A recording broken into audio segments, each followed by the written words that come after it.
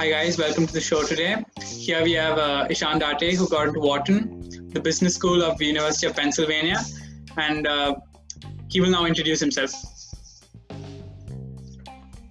Hey guys, my name is Ishan Date, as Vishwajit rightly introduced. So I got into the Wharton School of Business, which is the business school at the University of Pennsylvania, which is part of the Ivy League. And fun fact, I'm actually not going to school this year. I'm on a gap year, so I'll be going to campus next year, hopefully, because I just couldn't be asked with the Zoom classes. But yeah, I'm happy to be here and hope we have a good show. Could you please tell us the schools you got into? Oh yeah, sure. It's actually been quite a while since those letters came in. I got into Wharton, as you must have already found out by now. I did get into University of Southern California, which is on the West Coast. They have a school called the Marshall School of Business, so USC. Then I did get into a few other schools in the States, which were University of North Carolina at Chapel Hill, Indiana University, and the last school I did get into was Notre Dame. So those are the schools I got into in the US. I did get rejected from a few too, like Cornell and NYU, but we'll take the wins. Stuff happens, right? Not so much into the others. It sure does. And apart from that, I just applied to the UK, where I got into 4 out of the 5 schools I applied. But I think today's discussion is centered around the US application process. So those are the schools I got into in the States. I mean, like, that's quite an achievement, considering the number of schools you got into. Yeah, the strike rate is somewhat like 50%. How did you initially go about this process of the applications and stuff? So basically, since somewhat like 9th grade, there was always like a sense of understanding that I was going to apply abroad, because I didn't really see many avenues for what I wanted to do in India per se. Mm-hmm. So I knew that there were like a few basic things that schools abroad looked for, which were like extracurriculars, and they weighed leadership positions heavily. So I started working towards this, and that is what I did for the first 2 years of high school. And then beginning 11th grade is when I started to look at other kids' resumes who had got into these schools, and just kind of started to delve a little bit deeper into what the technicalities of the admissions process were. Right. And took it from there, really.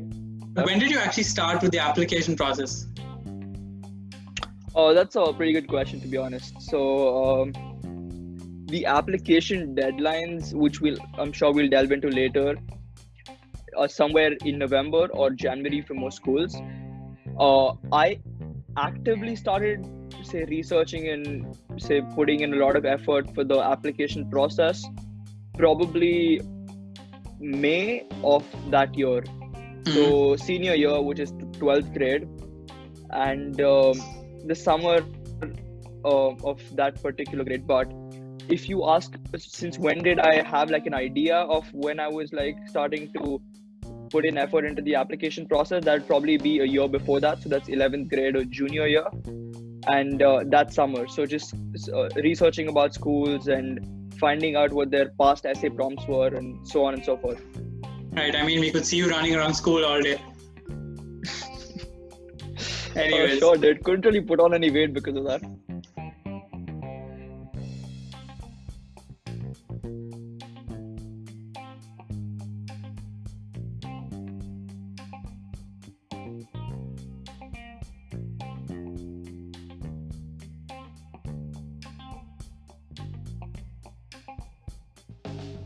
Next, we'll just talk about the application process in general, because I think many students are basically confused on where to apply and how to apply. And there's a lot of stuff on the internet, and that really messes up your head a bit. So could you just put it up in short on where you applied and how you did it? Yeah, I think that's a good question you raised that, because I see like a lot of kids have this query, especially the ones just starting out in the process. Exactly. So to apply it to the United States, there are a bunch of, say, forums or applications. The most common and widely accepted is something called the Common Application. So you'd find it on the internet. You need to make an account and you add all the colleges on that, and then you see like certain requirements for each college on that application. And then there's a few which are required by all of them. So they're like, per se, mandatory requirements for the Common App itself. Right. So it's stuff like general information, standardized testing information, transcript information, and there's two other sections which are called activities section, Okay. which is essentially your main avenue to list out all your major extracurriculars.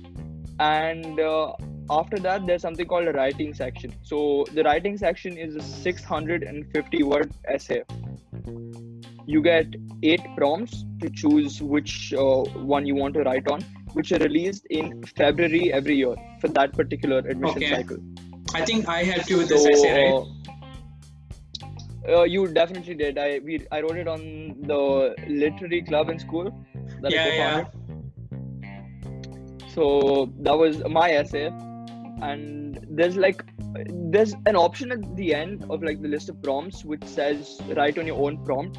So that's somewhat of a risky option, but if you think you have stuff which doesn't fit the bill in any of the other prompts, go for it. That is essentially how the Common App works. And I'd recommend that even if you're not going to like actively apply, just try to open it and see, because if you don't miss anything on it, there's a good chance you'll be able to manage your time better come crunch season. Right. Okay. What are the application cycles that students should use? Oh yeah, this is a pretty so a lot of kids who like think of applying to college, I think this is my single biggest recommendation, is to make use of different cycles that colleges have, because each cycle isn't the same, and applying under different cycles increases or decreases your chance depending on which cycle you apply in. So for the United States, there are let me talk you through all the cycles there are. So there's something called the Early Action Program, the Early Decision Program, Restricted Early Action Program, Regular Decision, Early Decision 2. So these are essentially 5 or 6, how many ever I've listed, cycles in the United States. Now, to briefly talk you through each of them, the Early Action is a program wherein the deadline to submit your application is October the 15th for some schools and November the 1st for most schools. Okay. And you get your results somewhere in December or January. You can apply to as many schools as you want under the Early Action Program. There's no cap on it. Was this the one you used? So I used a couple of these. I used Early Action to apply to a couple of schools. Wharton wasn't one though. Wharton was under the Early Decision Program. So I'll speak about that next. Okay. But I did apply Early Action to a few schools. So University of North Carolina, Indiana University, these are all Early Action schools. So Early Decision is a program wherein you can only apply to one school, and not all schools have an ED program. Okay. But the schools which do, you can only apply to one particular school under the ED program, and that decision comes out December the 15th, around that time for all schools. And this is a pretty funny program because if you get accepted under the Early Decision Program, you have to go there. It's like a contractual obligation. But if you don't, then you're free to advance into, say, the other cycles, like such as the Regular Decision, ED2, so on and so forth. So that is one to keep in mind.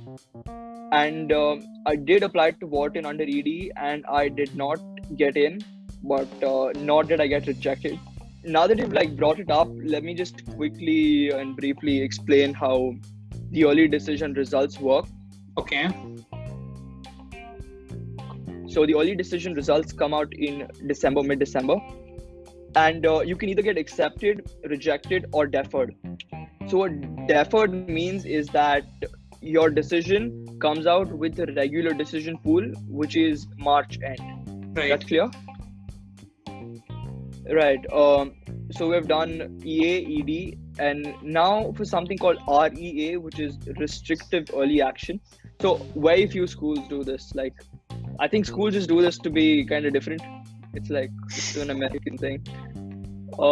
So one popular school which does it is Stanford. Stanford does an REA, which means this is restrictive early action. So you can apply early action, but only to one school. Right. Now you would ask, how is that different from early decision? The way it's different is that if you get in, you don't have a contractual obligation to commit to the school. But you can only apply to one school under early action. And which would you So recommend to that's students that. though? So what I'd recommend is that if you have a school where you clearly think is like your number one fit, Okay. where even if you got into all the other schools and you still go there, then I'd say you apply under the early decision program, because that really shows schools that they are your number one choice, and there's a higher chance they think that you are their number one choice because of that. That's true. But the thing with early decision programs is that if you get in, you'll have to pay whatever money, say whatever tuition cost or whatever say the sum total is that you would need to pay. The only instance under which you can decide not to go to a school on an ED result is if they do not give you financial aid and you had applied for financial aid while applying. So we'll get into this a little bit later, but that makes sense. Yes. Right, so this is the early part. Big recommendation, make the most use of it, because this is when a lot of other people are sleeping, and if you're woke, you'd probably get where you want to. They're coming to like the regular decision pool. So this is where literally everybody applies under, which is January 1st, somewhere around that, after New Year's Day. That's when the deadline is, and decisions come out March end. So it's a regular decision. I think it's self-explanatory. Now, just to cover like a very unique concept, which is early decision 2. So very few colleges do it, which is NYU does it, Boston College does it, which is you apply on the regular decision deadline, but if you apply under ED2, your decision comes out February the 15th. Okay. And if you get in, then you're contractually obligated to commit to that school and take your application, withdraw it for all the other schools. That's right. I mean, the next section we would like to explore is examinations you concentrated on, because I think most students make this mistake of blindly studying for all the examinations, and universities don't actually ask for all the examinations. That is if you're smart about which transcripts you send. And also letters of recommendations, like who you approached, what kind of teachers were you looking for, and how you got what you wanted. Oh, definitely. That's a one sentence question. So to start off with examinations, as I mentioned, what's important is that you keep your academic record steady more than anything else. If you're getting good grades in 9th grade, don't drop the baton in 10th grade. Keep it consistent throughout. The other side of the coin is that if you started mediocre somewhere in 9th grade, always have an upward trajectory. So if you get a few B's in 9th grade, by the time you reach 11th grade, 12th grade, try to make most of those into A's. At least that's what you need, like for the top schools. because if only at the end of 10th grade you're starting to turn those B's, that's too little too late. So if anybody's watching this, the one piece of, say, evidence that colleges value most is academic transcripts from your school. And then there's obviously standardized testing. So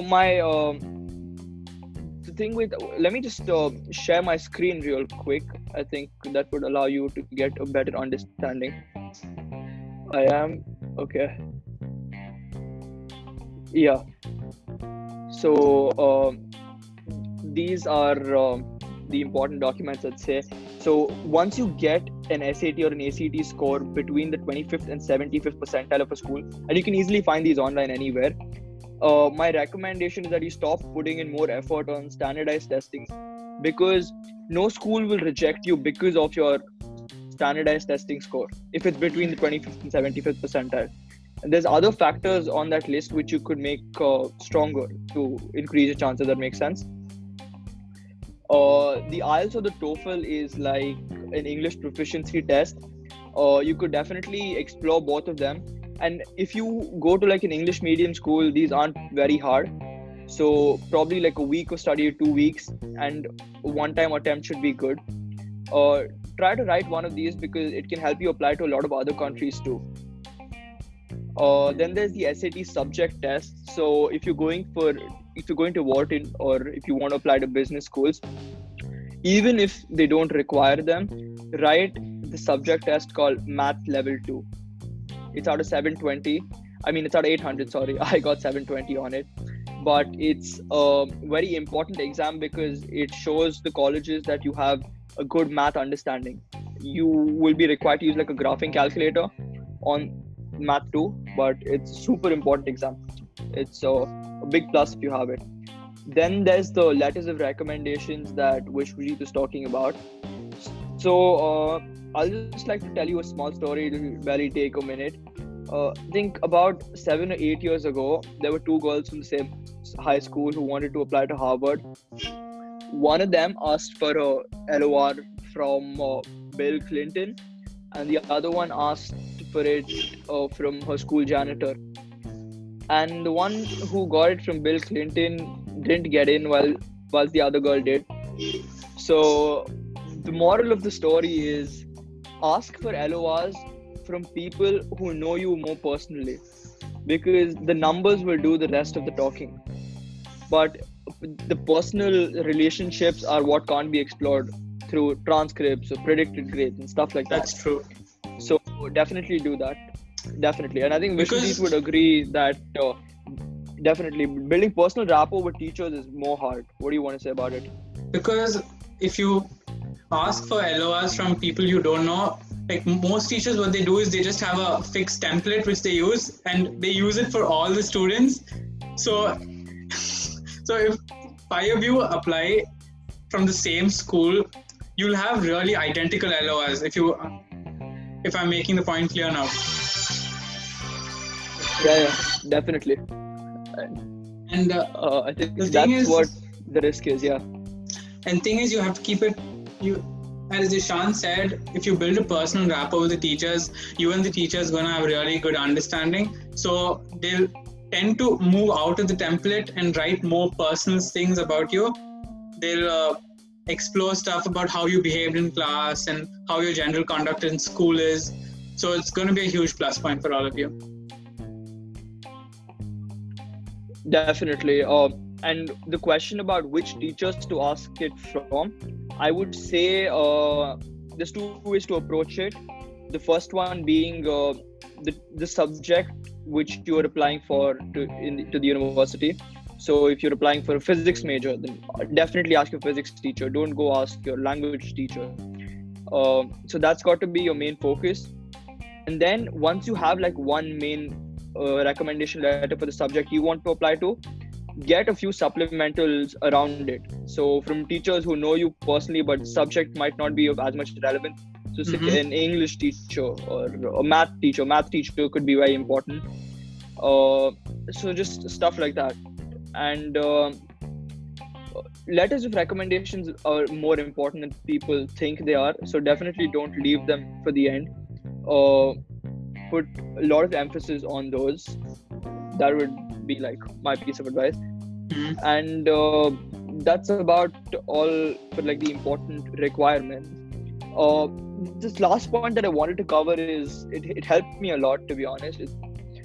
The fact that when you write essays to schools, and if you want to demonstrate a lot of interest, so I think Vishrit will agree with this. We had a friend called Khushri who did get accepted into NYU, so That's shout true. out to her. And she taught me this, that if you say inquire about certain things at your school to the admissions office, and you'll find their email on the school website very easily, it helps embed your name in their heads, if that makes sense. Yes, And if you that's true. send meaningful queries like that, it signals, say, initial interest that you want them, and hopefully then they'd want you too. I mean, if I remember correctly, in her essay, she personally mentioned the teacher's name, the professor's name, and the course she wanted to pursue. So I'm thinking maybe that did help her also. Definitely it does. So whatever department you want to apply to in like that school. So I'll give you my example from Wharton. So when I got deferred, I used to read this newsletter from Wharton called Wharton Knowledge at Wharton, sorry. And there was an article about Uber and their revenue model and how their cash flows weren't sustainable. So I read that, and then I shot that professor an email who had written that. Yeah. And he very much responded back. So if you want to talk about professor's research to a professor, they'll be damn keen to reply back to you. And then you could use that as, say, a statement of interest. I mean, it's obvious everyone wants to talk about themselves. Self-obsessed world. But definitely that'll be like another key takeaway from my experience, at least. And I think it's important to mention that if you maintain a good rapport with the teachers, it'll help you with your predicted grades a lot. Definitely would. And the fact is, though, if you study in India, so that's like CBSE, your final results would come out after you have admission. And the United States doesn't really give provisional admission. So if you do get admission in March or December, whatever it is, you will have that offer unless you fail the grade or something along those lines. So try to start the year strong, because if you leave too much for the year end and say the board exams, and when those results come, it's practically pointless. It's fine if you do shit in boards, but if you start off the year strong, get a good prediction, and then fall off the rails, if that makes sense. I mean, I think you already get the admission even before the board results come out, right? Even before you write the boards. Exactly. Some exams. Anyways. So next we'll talk about the SAT exams, the standardized tests. Right, so how did you actually prepare for that? Because I see a lot of students breaking their heads over that exam, and some tears are shed after the results come. A lot of tears are shed, to be honest. But the SAT is one of two standardized tests that you could write in order to apply to the United States. The other one being the ACT, or the American College Test. But unfortunately, where we lived, so that was Muscat, Oman, there's really only the SAT centers. There were no ACT centers. So I think that choice got made right there for me. And the thing with this exam is that it's out of 1600 now with an optional essay. Now, the way I studied about it, I think I'd love to talk more about that. But just to like answer your question, the viewers who might be watching this, I think you guys need to know that for this year at least, a lot of colleges have waived off the SAT or ACT standardized testing requirement because of COVID and shit happens. So if you want to apply to any schools, so just make sure that they do require the SAT before you write it. Otherwise, you'd just be wasting time and money. But back to your question, I think about how to prepare for those. Now, I personally don't boast of a very high score. I had the most modest score. I gave 3 attempts.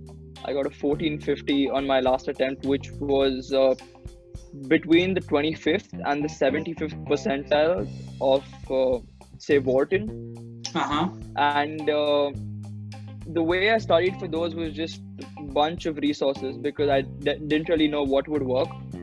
But what I definitely recommend to other kids who ask me the same question is that do these things called QAS. So QAS is a question answer service. So for select few SAT attempts, the college board who actually like orchestrates these tests and facilitates them, they release those tests with the answers. Okay. And that's as close you will get to the actual test. So I took a bunch of those from Reddit and just crammed them before my last attempt, and I think that helped me the most.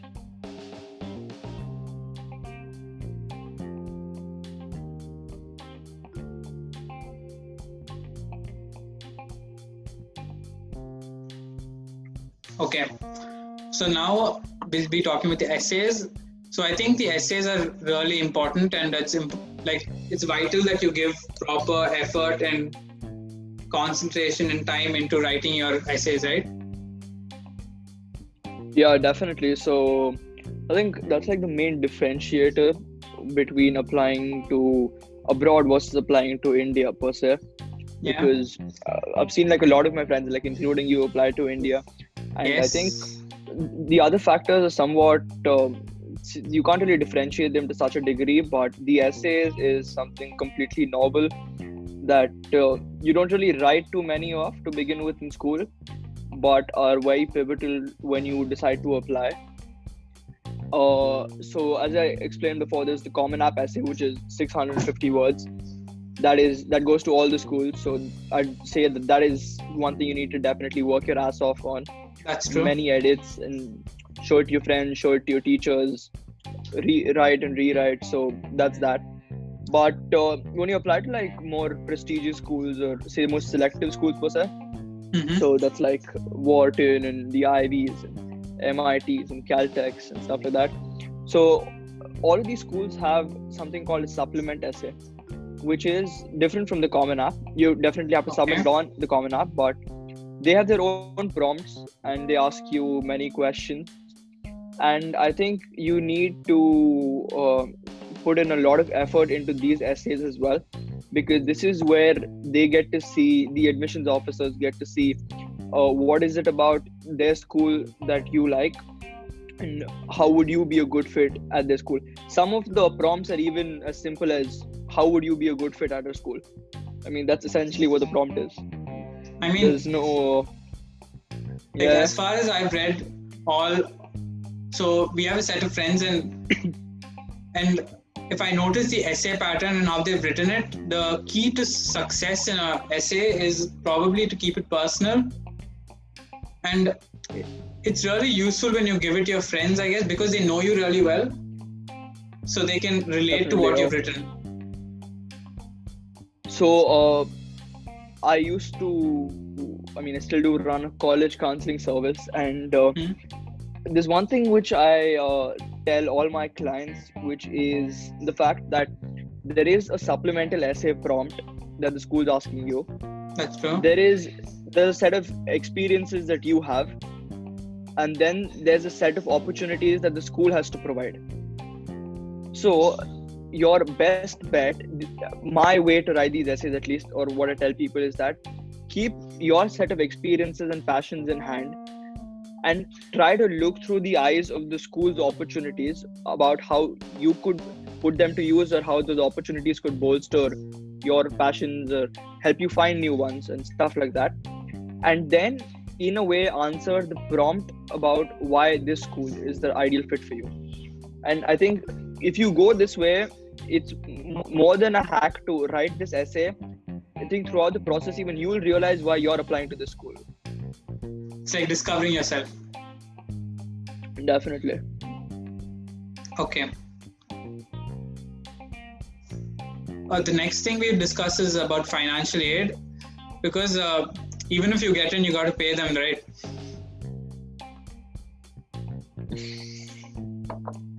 Pay them bucks. That is true. Very true. So, financial aid, and trust me, I get a lot of queries about financial aid, probably more so than anything else. Because, like, in times of COVID, especially, say, the money is a more deciding factor than anything else. So, there's something called need blind schools in the US, which look at your application, first decide whether to give you admission or not, and then look at what financially you've applied for. That's need blind. Unfortunately, a lot of these big schools in the US, because they're privately owned and they don't really do need blind. So what they do is, if you apply for financial aid, they keep that in mind as a deciding factor while giving you admission. That's true, yeah. That makes sense. And needless to say that if you mathematically want to break down your chances, applying for financial aid will reduce them significantly. It will take you from a ratio of something like, if you want to apply to Wharton, of getting accepted about, say, 1 in 14 to about 1 in 50, 1 in 60. If you're an international applicant, that too, because we're talking about international applicants at this stage. If you're domestic, then you fill out something called the FAFSA. But since most of these viewers will be international, there's something called the CSS profile on the common application. It's the last step. Once you start the process, you'll be able to see it. You gotta like put in a few details, and that'll estimate your financial aid requirement and send it to a lot of schools. So you can decide to send it to some schools and not to the others. So you can play it strategically, decide on what your chances are, and then see if you want to apply. So what I'd like to say is if financial aid is a very big deciding factor, and if you're not sure you'd be able to cover the cost, speak with your parents first. Then applying early decision could backfire in certain situations, because you would have to pay the full amount if you get in and you haven't applied for. So next we'll talk about your personal journey and how you feel personally about your journey into Wharton. Because one of the key points is to keep yourself sane, to maintain your mental health, and we would like to know how you handled it, like in your head. Because I imagine, like, after all your effort, you got deferred, and then yet you kept up the hope that you might get in. That is, interesting story. So, because I was interested in doing business per se, which is a very vague word, and I still don't know what I want to do, like on a very niche scale. But so I started looking up these schools, and I have like a couple of relatives who've gone to Wharton for like MBA and stuff. That's true. But so if you want to go to Wharton for undergrad, so that's the #1 ranked school for business like on the planet for undergrad. So there's many other good MBA schools, and I genuinely didn't think I would get in, but at the same time I had like a belief that I would, if that makes sense. I think it's just an optimistic nature, but it's just hope. As you said in December, yeah, hope's all you can live by, to be honest. But so in December I got deferred, which I was kind of expecting. I still have a video recording of me opening that decision. So I got deferred, and when you get deferred, you have two options.